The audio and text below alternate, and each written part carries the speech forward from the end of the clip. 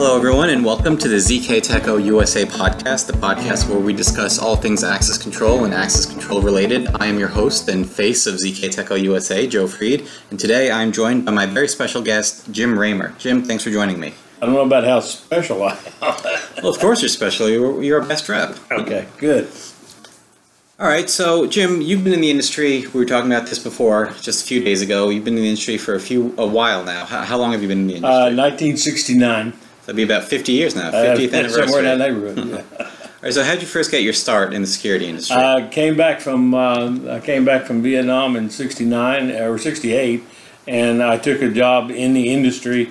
I was a young man looking for work and found a job with a company in Newark, New Jersey called E.J. Brooks, which manufactured some security-related items. They were into bank security and stuff like that. So I started working for them as a customer service rep, just working on the inside, taking care of customers on the phone and stuff like that. And after about a year, they decided that I would make a good outside sales rep. And in the interim, they had taken on a sales contract with a company called Robinson Security Pack. And I'm sure you've probably seen that product where a bank is held up and they put a die pack in the money and it stains all the money red. You always see that in the movies. Right. They open up the briefcase. I started selling those. They were selling at E.J. Brooks was their rep, so we started selling that product. And I was the most successful sales rep of all the guys in the country selling that product. And that's kind of where I got into the security business. And I stayed with them for a few years, and then I went out. I left them and went as an independent and started working for a regular alarm company, which was at that time out in Roselle Park, New Jersey. And they were doing basically burglar alarm systems. Mm-hmm. And so I sold burglar alarm systems for a couple of years and was very good at that as well. And it just one thing led to another. So I've pretty much been in the security business since 1969, and I've done just about everything you can think of to do with security. I've tried it.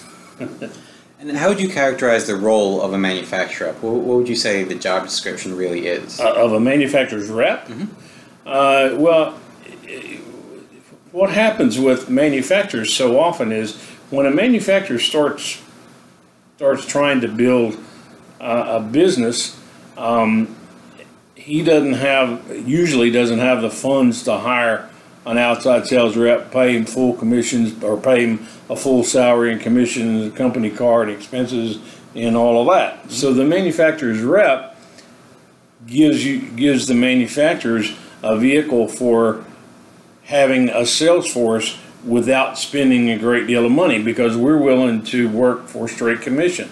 So, rather than saying I'll come and work for you, but you're going to pay me $100,000 a year and my company car and all my expenses, I'm going to say we'll come to work for you for 7% or 10% commission on whatever the sales are in a particular territory. Right. So it gives the manufacturer a vehicle to build a sales force without having to put out a lot of capital to begin with. Mm-hmm. Okay, and it gives us the ability to eventually we will make more money because we're working on straight commission, and we will if you were paying us a salary and expenses and the company car and all that stuff. Eventually, at some point, we wind up hopefully making more money than we would if we'd have taken that salary and done it that way. Okay. And because we're manufacturer's rep, we can sell more than one product. Right. So if I have a ZK, for instance, is our access control line of choice. If I have a bad month with ZK, well, guess what? I got some other lines that hopefully, if I'm having a bad month with one, the other one is going to make up for it. Right. So so that's why you do it that way. And I'm glad you brought up the other lines, because I wanted to ask next. How do you choose what lines to represent? What do you look for? Should the lines be able to work together? Well, what we try to do, what I've always tried to do is I've always wanted to limit my lines to around 10. So some manufacturers' reps will have 25 and 30 lines, and you can't really look after that many lines effectively. It's just too much on your plate to take care of. But what we try to do is, I don't like to get overlapping products, so that if I'm selling an access control panel, I don't want to have ZK as my as my access control panel, and then go and say take on a Mircom panel or take on another manufacturer that competes with them. So it's kind of important to have one line of whatever you're selling, and not two or three of the same offering, because then it becomes a problem of, if I've got three brands and are all selling basically the same thing, and I go out to talk to a dealer, which one do I show them? Right? If they're all paying me the same amount of commission and they're all basically sold at the same amount of money, then I don't care what I'm selling. But so if I've got one line that in an access control that I can stick with, then that's fine. They're going to be crossing over at some point. Like, we sell Seco. Seco Alarm is one of our product lines. You guys have keypads, standalone keypads. They have some request exit buttons. They have a request exit button. Some of these are going to overlap a little bit, but you try to limit that to as much as possible. You can't always have it 100% not overlapping, but you do the best you can.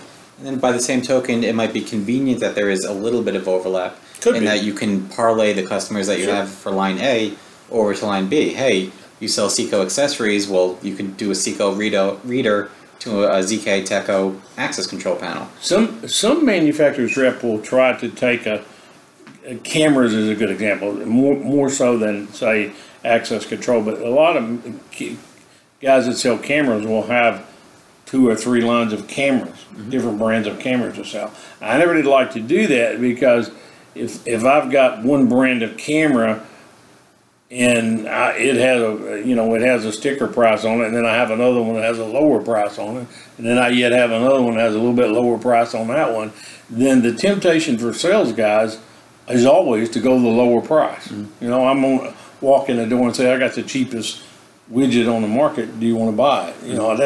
That's not selling. You want to go in and say, I can offer you this ZK access control product. It doesn't have to be the cheapest on the market, because it's rich in benefits, and hopefully it's rich in personnel at the ZK headquarter level, that we're going to get the kind of support that we need to make all of that work.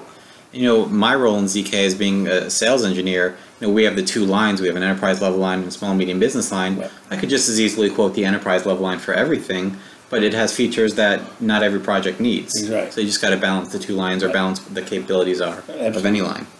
So how have you seen the industry developing over the past few decades? What's been the biggest change specifically in access control? Well, the biggest change is the capabilities of the product and the ease of installation. The capabilities of access control is changed tremendously in just the last few years. We're at a point now where I think that the future of access control is all going to be in some sort of a browser-based product. It's also going to be more wireless product. The more of that access control function that you can do without running wires, the more attractive it's going to be to those installers, because that means they can sell the product for more money and do less work to get it to get that. Don't need to run any wires. Exactly. Just type in the right IP address. So, and get the we Wi-Fi set up. We have those solutions at ZK now, where we can do put a panel. A guy could go out. He really could go out with an Atlas panel, put it on one door, and only have to run wires from 3 feet above the door down to the door, and not have to run any more wires. And they're done. Yeah. Right, and then he can still have it it can still be part of a networked system. So that's pretty cool. We didn't have that, and that's something that's just become a feature in the last few years. And a big part of what we do at ZK, it's not the only thing that we do, but obviously biometrics. People using their fingerprint, people using their face to authenticate themselves. How have you seen that grown over the past few years? I've been selling biometrics for many years. In 1998, I sold 150 biometric fingerprint reader systems to Saudi Arabia. Really? So 150 systems. Yeah. So the guy came back to me and said, "Hey, I want you to supply me with the fingerprint readers, the power supplies, the request exit buttons." He wanted soup to nuts. He wanted the locks. He wanted everything that he was going to put in. He wanted me to supply. Mm-hmm. So that was in 1998, and those fingerprint readers were $1,800 a piece. Jeez. Just fingerprint readers. Yeah. In 1998. Wow. So it was a big order.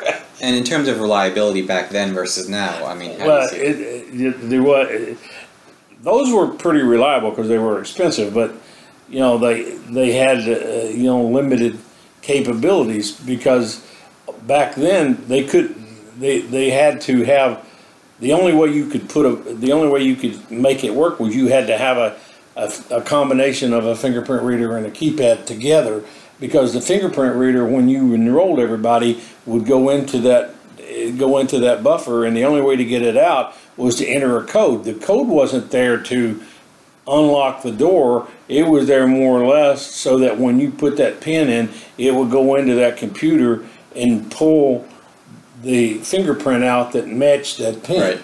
So it made it a quick process of entering the pin to get in the door. Now it's a little bit different. So, well, it was one-to-one matching as opposed to one-to-many matching. Right. Now we have readers that can do either way. I mean, our readers, you could set them as one-to-one. The most I could do back then with a fingerprint reader that didn't have a keypad on it was 100 fingerprints total. Right. So because if you did any more, it took it too long to go in that database. So if you put 1,000 fingerprints in there, and you put your finger on it, it had to look at 1,000 fingerprints to find yours. Mm-hmm. Okay. With a pen, you put your pin number in there. Now it knew that, it matched that with that fingerprint, and then went right to it and got it, and it bring it up. It was as fast as ours is now by just putting your finger on it. Right.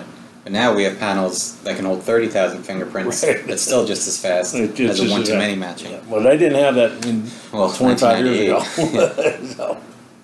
So what kind of advice would you give somebody who's coming into the industry right now? I mean, we've known each other for a couple of years now. I'm fairly young. What advice would you give me? I'd go away, leave it, go. Fun. No, I'm only kidding. There are two areas right now that are growing in the security business that are really hot, and access control is one of them. And access control is growing exponentially, and it has been for the last few years, going tremendously.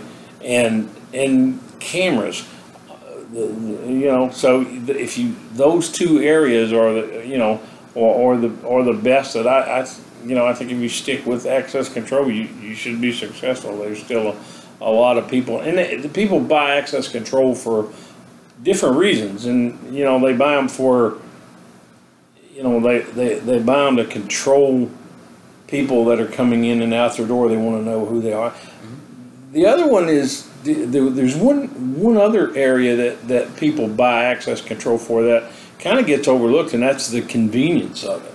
The convenience of not having to carry a key and fumble around with that key and get it to the door and unlock it is tremendous. If you take, I hate to pick on them, but you take doctors, for instance. A lot of doctors in their offices will ask that the proxy reader be mounted, at rear pocket high, right? Because they'll walk in and they have their credential in their wallet, and they just put their butt up against the reader and it unlocks the door. They don't have to do anything. They don't have to take it out. They don't have to do anything. Well, the same thing holds true with fingerprint readers. Now you can just put your finger on there, or facial recognition. I think facial recognition will be a big seller in the future. It's getting pretty good now. I don't know, I don't know what the statistics are for, if you put your face in front of it 99 times, will it unlock or 100 times, will it unlock the door 99 times? Absolutely. So it'll go 100 times. I would be willing to say it won't do it 100 times. But it's pretty good though. I mean, I would say that most people would accept 95%. So if you had 5 times out of 100, you put your face in front of it and it didn't recognize you, they'd still be okay with them. Because they go, oh, yeah, I know that we use didn't see me, I'll do it readers again. in our office. I've never had a problem with any of the facial recognition readers that we've used. So, Well, to me, it seems like it's 100%. But there's always that wiggle room. the problem is when we're demoing facial recognition. You know, if I come over here and I set up a demo on that desk over there, and I go in and enroll myself, and it's sitting on that desk, and then I bring that same reader out and I put it and I'm at a distributor and it's a little bit higher, a little bit lower, it's not going to read the right way. So when you mount the reader on the wall and you enroll the person when it's in position it's going to be used, that's the optimal. Yeah, well, facial recognition in particular, they're finicky. They like consistent lighting, so you try to enroll in the same place where it's going to be used. Exactly. So, Jim, what territories do you cover, and how can somebody contact you if they need you? You can call Mike or Howard. I don't want to be bought. No, I'm only kidding. We cover Georgia, Alabama, Tennessee, Mississippi, North Carolina, South Carolina, Kentucky, and out to Little Rock, Arkansas.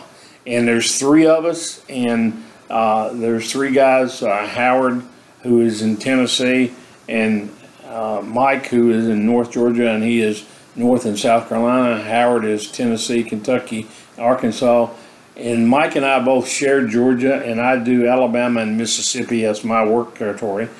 And we have a website called YouGotESP.com, and we also have an 800 number, 800-595-5008.